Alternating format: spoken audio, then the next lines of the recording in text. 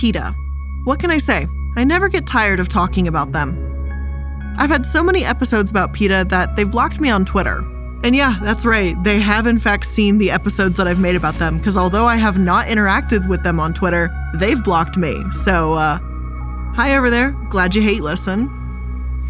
Now, we've discussed everything from their massive euthanasia rates at their shelters to their outrageous and offensive campaigns, and even to their links with literal terrorist organizations. And today, we're going to be discussing all of that. I'm effectively combining all of my previous episodes into one and giving you a detailed overview about the very worst of this organization, while also trying to answer the question, why? Why is PETA like this in the first place, and what do they really believe?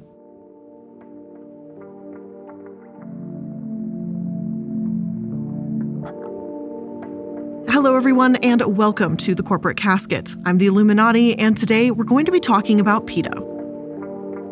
Their president, Ingrid Newkirk, is one of the most interesting yet strange people that I've talked about. In her will, she has made it clear that she wants her skin to be made into a handbag, she wants her foot to be made into a human umbrella stand, she wants her eye to be sent to the Environmental Protection Agency to tell them she's always watching. And if I'm correct, this is also where she says her meat can be used for a human barbecue. It's unique to say the very least, that's for sure. I really highly doubt that even if Newkirk has her way, these people and organizations are going to actually keep her body parts, but, you know, you do you, I guess. Understandably, Newkirk, and as a result of PETA, has been painted as extremist. Some will say she'll be remembered as the Martin Luther King of the animal kingdom. Not me, though. Other articles say she's genuinely the worst person in the world, referring to the way she exploits women in PETA ad campaigns. The organization puts naked women in cages, likening them to animals, and euthanizes the dogs and cats in their care at alarming rates. So then why are they still one of the biggest organizations for animal welfare out there? What is it that makes PETA so powerful and such a household name? I'd also like to go ahead and place a content warning here right at the beginning of this episode. Much of today's episode will discuss animal abuse in varying degrees. If you're not comfortable hearing about it, I truly recommend skipping the entire episode as it's generously mentioned throughout. Now, with that being said, let's get into it. The People for the Ethical Treatment of Animals, also known as PETA, was founded in 1980 by Ingrid Newkirk and Alex Pacheco. Although these days you probably know them for their extreme stances, like saying we shouldn't own pets at all, in the early years they were mostly known for exposing animal testing. They were also appealing to cosmetic and pharmaceutical companies to use cruelty-free methods instead. Truly, the PETA of these early years was necessary, worthwhile, and invaluable in terms of animal rights. And this is why it's such a shame that they've fallen far from grace. One of their earliest success stories has become infamous, the case of the Silver Spring monkeys.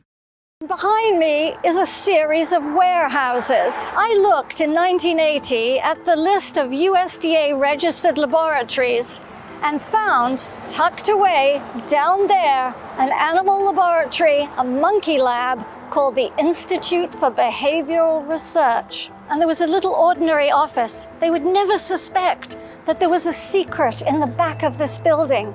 17 macaque monkeys kept in individual cages, living Alex in their Pacheco own decided to go filth and undercover waste. at an Institute for Behavioral Research facility as a research assistant. There, monkeys were being surgically crippled to monitor the rehabilitation of impaired limbs, and while IBR wasn't hiring assistants, Alex became a volunteer to get to the bottom of the mistreatment. He described their condition as follows. I saw filth caked on the wire of the cages, feces piled in the bottom, urine and rust encrusting every surface. There, amid this rotting stench, sat 16 crab-eating macaques and one rhesus monkey, their lives limited to metal boxes just 17 3/4 inches wide. There was nothing for the animals to sit on but the jagged wires of the old cages. A monkey named Sarah, then 8 years old, had been alone in her cage since she was 1 day old. 39 of the fingers on the monkey's deafferented hands were severely deformed or missing, having been either torn or bitten off. This case was unprecedented and served as the catalyst for becoming the massive organization they are today. Raids on animal labs just weren't being done at the time. For PETA to be the first to initiate this was absolutely monumental. Those that took part in this situation, like Lieutenant Swain, who led the raiding party, said it was nothing like I had ever been in. Quote, I've worked in murder, narcotics, in vice, but this was the first time I went into a room and I felt legitimately concerned for my health just being there. Yet, despite this being a great deed, signs of PETA having a self-serving angle or a need for the spotlight were already beginning to present themselves, even in these early stages. As Swain said in the Washington Post, he worked with PETA to plan this raid and safely house the monkeys when it was over. A key element was keeping the process secret until it was over, but PETA didn't do that. Instead, they called reporters and tipped them off about the raid, making an entire spectacle of it. "I was mad," Swain recalls. "It wasn't appropriate. In fact, it's illegal in Maryland to divulge the existence of a search warrant." Now, I can see why PETA wanted attention on the case. Absolutely. There's deserved press to be about it, and it was such an unprecedented event and such an important moment for any animal rights activist. However, did they really do this the right way? By talking about this early, they risk jeopardizing the mission and breaking the law just for the sake of press. In more recent years, it's pretty clear that PETA cares more about attention and shock value than animals themselves. But back in 1981, that shock value launched their organization, even if it broke the law and didn't change anything about the monkeys' rescue itself.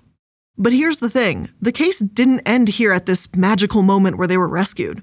The monkeys were kidnapped, some were subjected to more experimentation, and there were legal battles over the monkeys with both research organizations and animal rights ones accusing the other of exploitation. A British scientific magazine, Nature magazine, called the monkeys the most celebrated icons of the U.S. animal rights movement, and a variety of protests took place. The battle even reached the Supreme Court a decade later, where animal rights activists won custody of the remaining monkeys. Only about 7 of the 17 remained after 10 died of natural or government-funded experiment causes since that raid. PETA went undercover again and in the early 2000s went to a slaughterhouse. The New York Times said that the animal rights activists finally managed to be taken seriously after releasing videotapes from a hidden camera in a slaughterhouse that kills chickens for KFC. While animal death is to be expected in a literal slaughterhouse, workers stomping on chickens, flinging them into walls, and, let me warn you about this just for a moment, a worker literally tearing the head off of a bird to write graffiti and squeezing the birds until they exploded was absolutely not expected. This crossed a line between killing chickens for their meat and straight-up sadistic, horrific acts of brutality. There have been various moments like this throughout the years, PETA occasionally opening the public's eyes to abuse and the public reacting accordingly. Yet, strangely, PETA has been heavily taken at their word, seemingly not even questioned or fact-checked. In 2013, they released a video that yet again shocked and horrified many, footage of various Angora rabbits screaming as their hair was ripped out. According to PETA, this process was repeated every 70 to 75 days, and about 60% of the rabbits tormented in this way died after just a year or two. As a massive part of the world's Angora comes from China, PETA implied that most of the Angora on the market is collected in this very brutal way. There were a few doubts about this footage when it was released, though. The author of Truth About Fur argued that no one actually wanting to make money would pluck a rabbit this way because it would damage their coat and reduce its quality. Another website called Windle Wabbits showed footage of how they claim shearing and cutting the fur of an Angola rabbit actually works, and they too said they believed PETA's footage was staged. In a similar situation just a couple years ago, PETA said they traveled to Thailand and found monkeys being chained and forced to work incredibly long hours gathering coconuts from trees for farmers to make coconut milk. The footage here too was heart-wrenching, but brought into question. NPR argued years prior that the monkeys were working animals yet pets in the way that a sheepdog might herd livestock. While abuse cases do exist, that doesn't necessarily make the entire industry an abusive one, though they did concede that young monkeys were taken from the wild and that wasn't acceptable. Others within the industry itself has said that tools which can gather far more coconuts at once are popular, and while monkeys may still be used from time to time, it's becoming less prevalent. I don't doubt that horrific animal abuses exist within working animal trades. Animal abuse is in far more places than we'd like to consider, honestly. However, as I was researching the Angola video, every source that referenced how horrible this treatment was right back to PETA. They weren't really double-checked. And to me, it feels like the public became so outraged at this that brands like Calvin Klein, H&M, Zara, and Tommy Hilfiger reacted quickly to look progressive. They banned the wool because people were furious about it. PETA received a pat on the back for bringing our attention to it, and that was that. Similar events have happened with coconut milk, and large brands banning the brands that source coconut milk from Thailand if there might be monkey labor involved. So why is this a bad thing? Because it doesn't seem that way. Why not ban everything that could involve animal abuse? Well, the bigger issue here is this is putting a Band-Aid on the actual problem. This attention doesn't solve anything. PETA has conducted these investigations and spurred people on to never use Angola wool again. But what about the farmers using safe practices that may now be out of work? What about those dozens and dozens, maybe hundreds of rabbits that they now have no need for? Where do those rabbits go if they shut down the Angola trade? And this is one of the issues that I have with PETA, and it's one of these extreme mindsets of boycott everything because it also doesn't present a safe solution or safe alternative. Instead, I feel like advocating for checks on potentially harmful farms or advocating for regulated farming practices is more effective in the long term. A temporary outrage is just that. It's temporary. It will go away. People will forget about it. You don't hear people talking about monkeys and coconuts anymore, and you don't hear people talking about rabbits and fur. My biggest issue with PETA is they like the outrage, they like the outcries, they love the spotlight, but they're not actually bringing any solutions forward with how do we fix this. They just go, this bad, and then that's it. And then they just go away for like a couple months or a couple years and then come out with something else. They're not providing solutions to these problems. And I think they really should be doing that as an organization that's supposed to be protecting animals. But anyway, that's my tangent. Feel free to take it or leave it. Now, while Pacheco remained with PETA for these early years, he left in 1999 because, according to him, it drifted far from its base. When it fell into the hands of Newkirk alone, I believe it strayed even further, as we'll see in a moment. Now that we've talked about PETA's history and advocacy as an animal rights organization, let's discuss why I don't believe they're a reputable source and how they've earned their title as the largest kill shelter. But before we continue on, let's just take a quick moment to thank today's sponsors. If you're anything like me, planning is an absolute necessity just to make it through the day. And when I'm saying planning, I'm planning everything. Everything's written down on whiteboards. I know what I'm doing, what I'm eating, and I know probably weeks in advance. That's why I really love HelloFresh. HelloFresh delivers fresh, pre-portioned ingredients to your door every single week, or if you don't want to do every single week, they can do it whenever it works for your schedule, which is great for someone like me. You can pick your favorites from 50 different weekly options and skip weeks when you need to, change your delivery date, or update your preferences all within the HelloFresh app, which is seriously the easiest thing in the world to use. And HelloFresh's chefs really know how to diversify the menu with seasonal recipes like salmon limon and pasta primavera. And HelloFresh even has fit and wholesome recipes for satisfying and nutritious meals that you can feel good about, with 6 recipes per week to choose from, including low-calorie and carb-conscious options too. So make sure you go to HelloFresh.com/Casket16 and use code Casket16 for up to 16 free meals and 3 free gifts. Again, that's HelloFresh.com/Casket16 and use code Casket16 for up to 16 free meals and 3 free gifts. Today's episode is also sponsored by Honey, the easy way to save when shopping on your iPhone or computer. I love being able to shop online while in my PJs, but I'm terrible at keeping track of promo codes, and who has time for that? But now I have Honey to help find those precious money-saving codes for me. Honey is the free shopping tool that searches the internet for promo codes and applies the best ones to your cart. Now, recently I've been reducing how much I've been buying online. I've been really trying to hold back and just kind of keep it local a little bit. I don't know, I'm just trying a new thing for right now. It's a New Year's resolution. It's probably gonna fail, but I'm trying anyway. But I've used Honey to help purchase furniture for the house when I needed a new rug from a furniture store. It's even helped me buy some supplies for the candle making business and, of course, clothing, so they're literally everywhere. And now Honey just doesn't work on your desktop alone, it also works on your iPhone.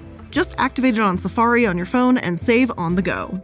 If you don't already have Honey, you could be straight up missing out on amazing savings. And by getting it, you'll be doing yourself a solid and supporting the show. And I'd never recommend something I don't use, and I've been using Honey for years. So get Honey for free at joinhoney.com/casket. That's joinhoney.com/casket.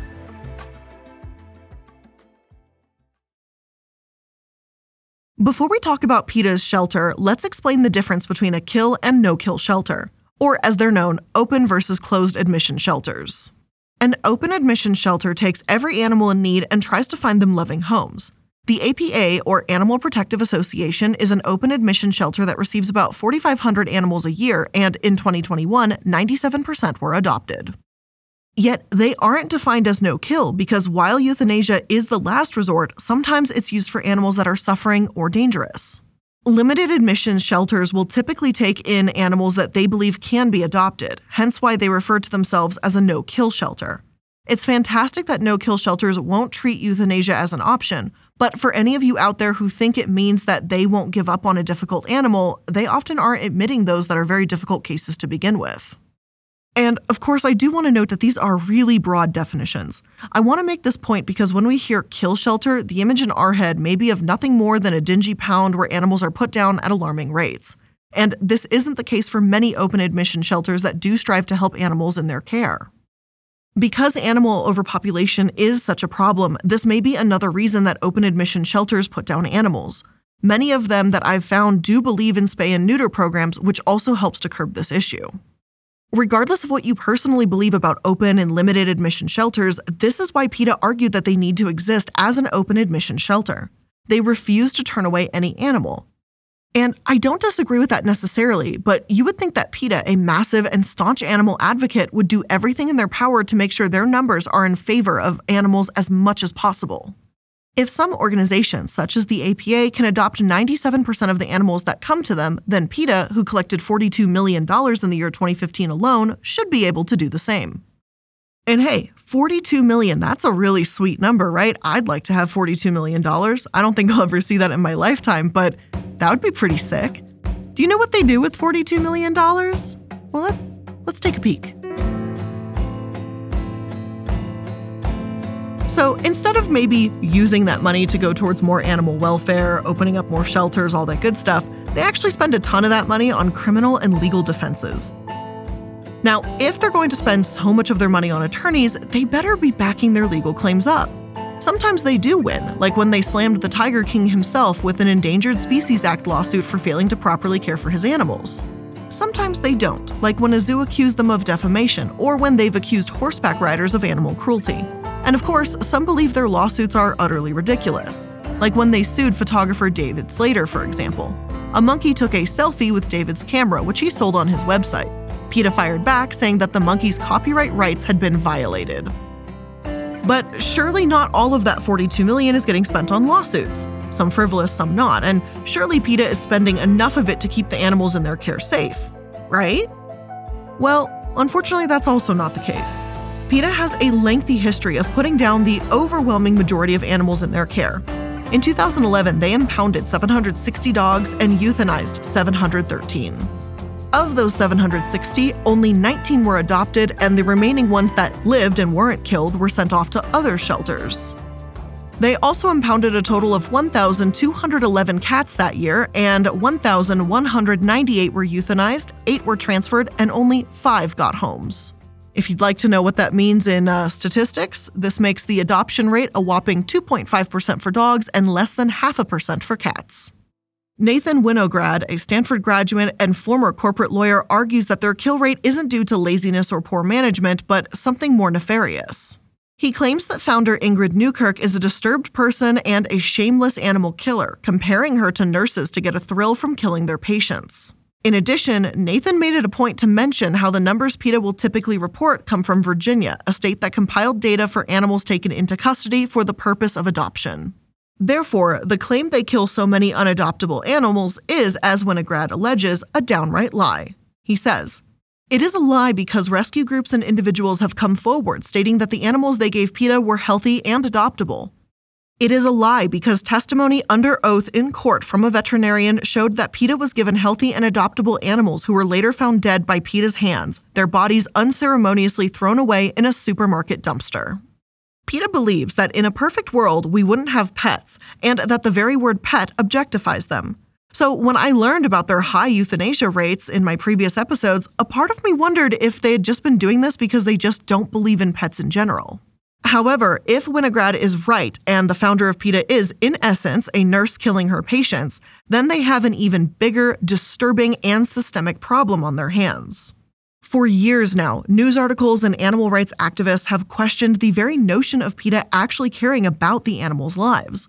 In 2014, they euthanized more than 80% of the animals in their care, which even prompted lawmakers in Virginia to act and define a private animal shelter as a place where the primary mission is to find permanent homes for animals.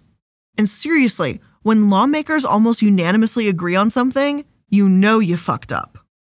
So why is it that PETA can't see this? Their numbers are abysmal, and while PETA says their statistics are twisted to demonize them, you can't really twist the facts here. And the fact is that PETA, even when compared to other kill shelters, does an extremely poor job at saving animals. Yes, PETA does claim that they take in some of the worst, sickest cases, so their euthanasia rate may be higher. But they're also, by their own admission, have taken in loving and adoptable animals that they've killed because they couldn't find them a home. And personally, I'd be curious to know how hard they were actually trying to find these pets homes and how long they were actually willing to wait before killing them off. In one particularly infamous case in the 2010s, PETA seized an unattended Chihuahua and put it down the same day, breaking Virginia's required 5-day grace period. Security footage even showed PETA taking the dog right off the family's porch. So while the dog may have been unattended, as they say, it wasn't just wandering the streets. They stole the animal off of that family's property and then killed it. The little dog named Maya belonged to a 9-year-old at the time, and her father, Wilbur Zarate, believed that he thinks they put the animal down because they consider pet ownership as a form of involuntary bondage. Though PETA was fined just $500 for breaking the law when they put Maya down after just one day, Wilbur also sued them. PETA agreed to pay the family $49,000 and donate $2,000 to a branch of the Society for the Prevention of Cruelty to Animals, or SPCA, in honor of Maya. And can I just say, how pathetic do you have to be to donate thousands to a different animal rights group because of your breach of animal rights? I mean, come on. That's like a hospital donating to a different hospital because they keep killing their patients. It just baffles me that they're still in operation. They might bring awareness to some causes with their undercover videos, but even those are debated. Yes, they saved a handful of monkeys, but they also put down thousands of animals in the process too. Why are they a champion for animal rights again? Because they claim to be? I just fail to see how the good outweighs the bad, even in the slightest here. Now, PETA continues to insist that they only kill animals to end their suffering, while openly admitting that they, yes, will euthanize an animal even if they're adoptable. Newkirk herself answered the question, do you euthanize those pets, the adoptable ones, if you get them, with the words, if we get them, if we cannot find a home, absolutely. And you just can't have it both ways. You can't only euthanize suffering pets and euthanize perfectly healthy adoptable ones too. Pick your fucking narrative and stick with it. Now, after all this, I really wanted to try and understand PETA and Newkirk here. Why do they kill? How can they believe in animal welfare while they have these statistics and, in my opinion, treat animals as expendable? In all the times I've taken a look at PETA in the past, no matter the articles, the documents, the legislation, I've never been able to put my finger on that answer. However, I looked into Winograd's website, Why PETA Kills, and found some quotes he compiled from various interviews with Newkirk. He asked her directly how PETA, as an animal rights organization, could advocate for rounding up and killing feral cats. And this response made my jaw drop. Newkirk explained that they aren't actually an animal rights organization and that, quote, we do not advocate right to life for animals. Get this, right? PETA, People for the Ethical Treatment of Animals, does not believe in the right to life and explains that they are not an animal rights organization. Then what the fuck is the name? My brain is exploding. Now, Newkirk actually began her career in animal welfare by euthanizing animals at the Washington Humane Society, sometimes dozens each day. She claimed, quote, the animals got the gift of euthanasia, and to them it was the best gift they had ever had. How dare you pretend to help animals and turn your back on those who want an exit from an uncaring world? That's a quote. And if we're being frank, it's really an ironic quote, considering that she even admits that even if the animal is adoptable and has the opportunity to have an exit from the shelter to have an amazing life with a family, that it's like, no, we'll just euthanize them instead. Now, PETA seems to go too far in the opposite direction of the no-kill movement. While many activists like Winograd seem entirely opposed to euthanasia under almost any circumstance, PETA truly believes that killing animals is an act of mercy. In some extremely sick cases, perhaps it is, but to act like the majority of animals in their care just want to die, this shit is fucked up. The way that PETA depicts themselves as some merciful savior by granting these animals death from a cruel world? Why not show them a world full of joy and happiness? Why not use some of your gigantic tens of millions of dollars in that fucking budget you get every month to campaign for giving these animals homes instead of frivolous lawsuits and garbage campaigns full of bikinis? Though more on that in just a minute. Now, I know the subject of animal welfare and curbing the population via euthanasia and all isn't completely black and white. I'm willing to hear other perspectives, absolutely. But when PETA has an adoption rate of 2.5%, which, by the way, is compared to that of 97% of APA, you can't tell me they really care about animals having a happy, beautiful life. The idea of Newkirk being a nurse killing her patients doesn't seem that far off. I know when I originally kind of said that statement that I was like, maybe it's a little strange.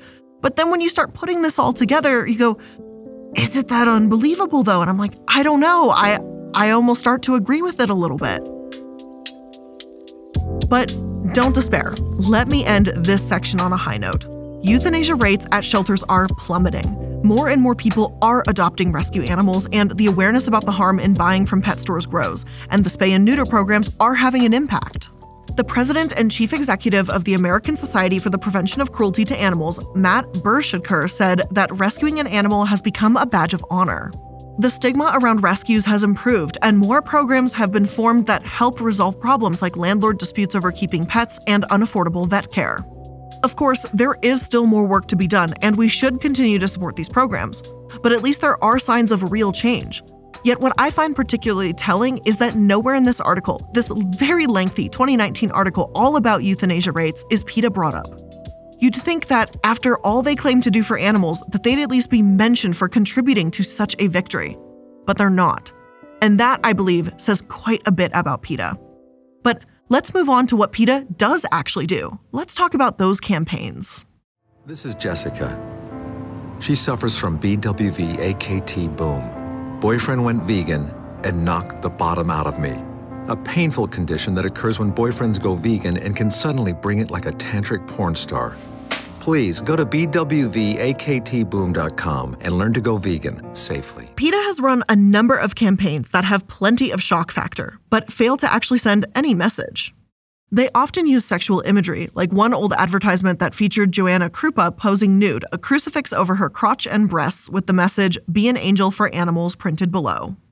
Whether you find this offensive, like the Catholic Church did, or just laughable or somewhere in between, it's not like this advertisement does anything for animal welfare.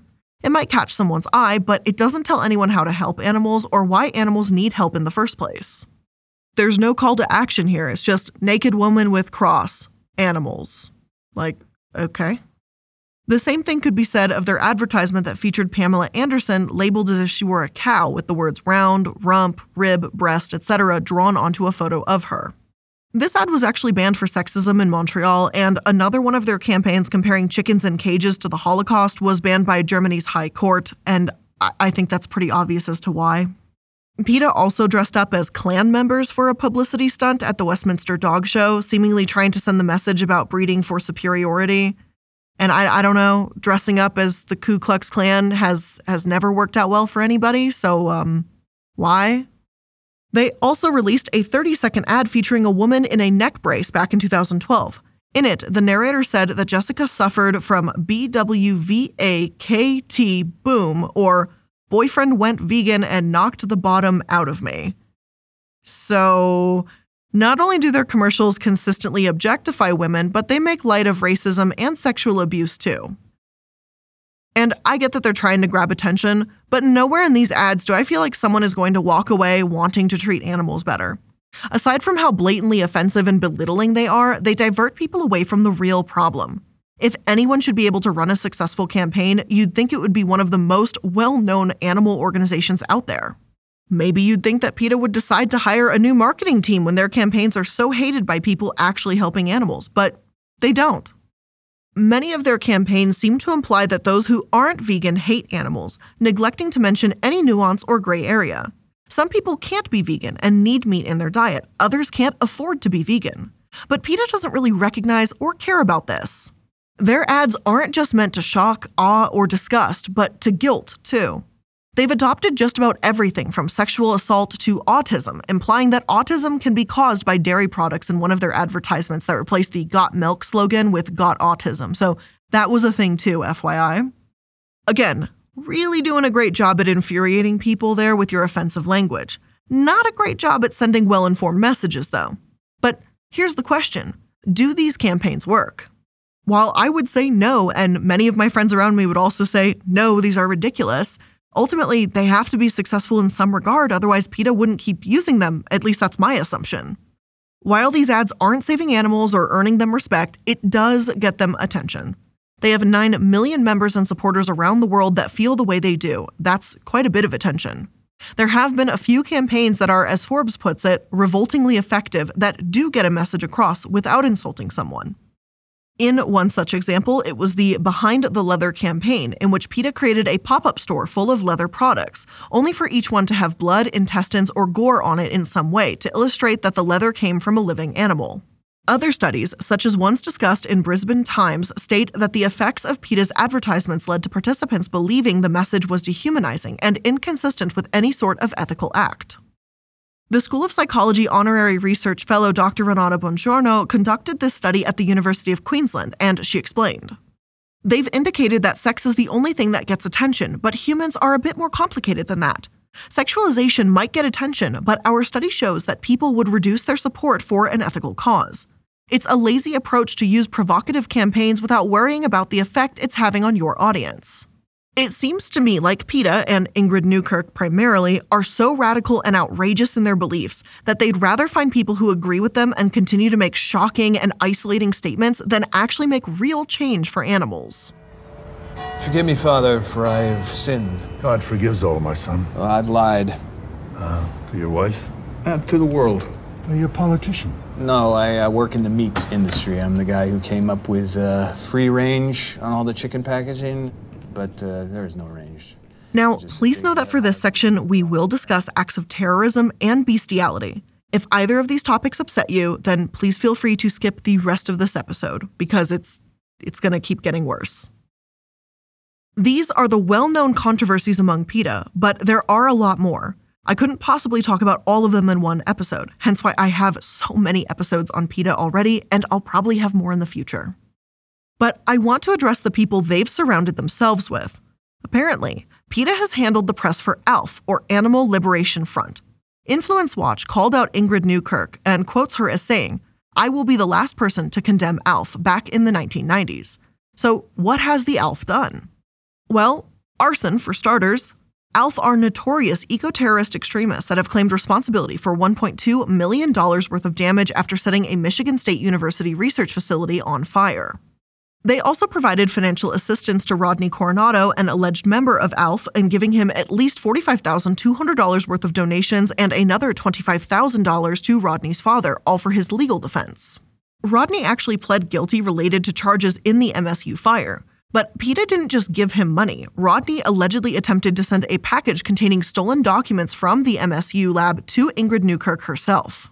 In addition to ALF, PETA has also been associated with ELF, or Earth Liberation Front, yet another extremist group that was categorized as the largest and most active U.S.-based terrorist group by the FBI's domestic terrorism chief, James Jarboe, in the late 90s and early 2000s. Between 1995 and 2010, according to the Department of Homeland Security, they committed 239 arson and bombing attacks. 239. 55% of those were ELF and 45% were ALF, and PETA has ties to both. They even apparently let Gary Yourofsky, who served jail time for an ALF attack on a fur farm, lecture middle and high school age students through PETA programs. So it isn't just that they support these groups financially, but put terrorist group members in front of children. And that's wild to me. Though I suppose it shouldn't be that surprising when their vegan campaign director, Bruce Friedrich, around this time in 2001 said this: "Blowing stuff up and smashing windows is a great way to bring about animal liberation.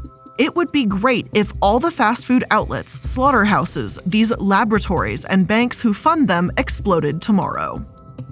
Now, when PETA isn't supporting terrorists, they've terrorized people in their own way, like doxing young Yale researcher Christine Lattin. According to her, she put a tiny amount of oil into the food of captured wild sparrows to research health problems and deaths in wild dolphins and sea turtles. Her research has been important to understand oil exposure to potentially help animals in the future. But PETA spread the falsehood that her experiments were curiosity-driven with no meaningful application. But it gets better, or worse, I should say. Newkirk hasn't just compared slaughterhouses to the Holocaust and sent a letter to a Palestinian terrorist leader to implore that he reduce animal collateral damage in his attacks. That would have been horrible enough. But she and the terrorists she's associated herself with have gone so far in their extremist beliefs that they're anti-human. Newkirk was voluntarily sterilized at 22 because she claims to have no reverence for life. And that's her words, not mine. Of course, it is her body and her choice, and if she doesn't want to have children, that's cool. I'm in the same boat. I don't want kids either. But for her to say she has no reverence for human life is kind of sickening. And she's allegedly agreed with Beastiality too, so I'm just going to go ahead and read this quote because if a girl gets sexual pleasure from riding a horse, does the horse suffer? If not, who cares?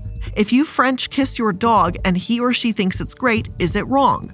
We believe all exploitation and abuse is wrong. If it isn't exploitation and abuse, it may not be wrong.